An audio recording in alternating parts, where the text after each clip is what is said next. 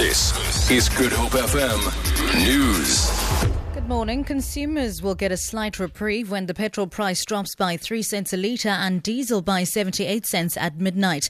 Paraffin will drop by a whopping 84 cents a litre. Economists say the drop could have been more significant if the rand had not weakened to the current levels, offsetting the benefits of lower oil prices. They've warned that inflation is likely to breach the upper target band of the Reserve Bank of 6% in the first quarter of this year.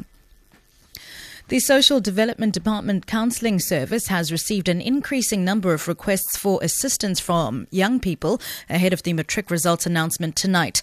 Just yesterday, they received more than 1,000 please call me's from anxious young people seeking counselling services. Minister Batabile Dlamini announced recently that the department's Gender-Based Violence Command Centre will be temporarily open to matriculants who are anxious about how they've performed. The department spokesperson, Lumka Olifant. Yesterday, we've seen an increase of the please call me to our social workers in the command center from young people. We've had about more than 1,000 of those please call me's yesterday, and social workers have been busy trying to make sure that they assist and talk to students.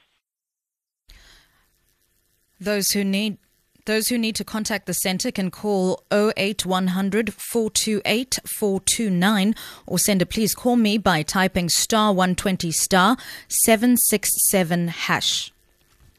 The Human Rights Commission is encouraging those who feel aggrieved by the alleged racist comments attributed to some people on social media to lodge a formal complaint with them. The inflammatory comments were made by suspended DA member Penny Sparrow and Standard Bank economist Chris Hart. The Commission's Diketseng Diale says such comments open wounds of millions who were formerly oppressed by the apartheid government.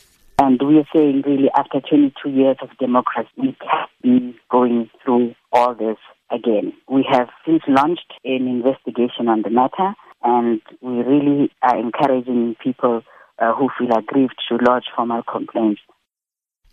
And finally, US President Barack Obama says his plans to tighten gun controls in the country will be widely supported.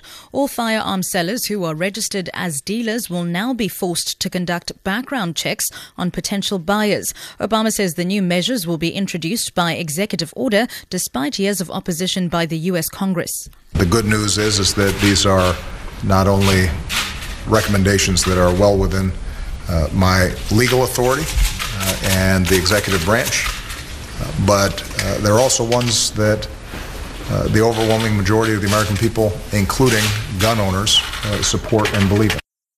For Good Hope FM News, I'm Sibs Matiela.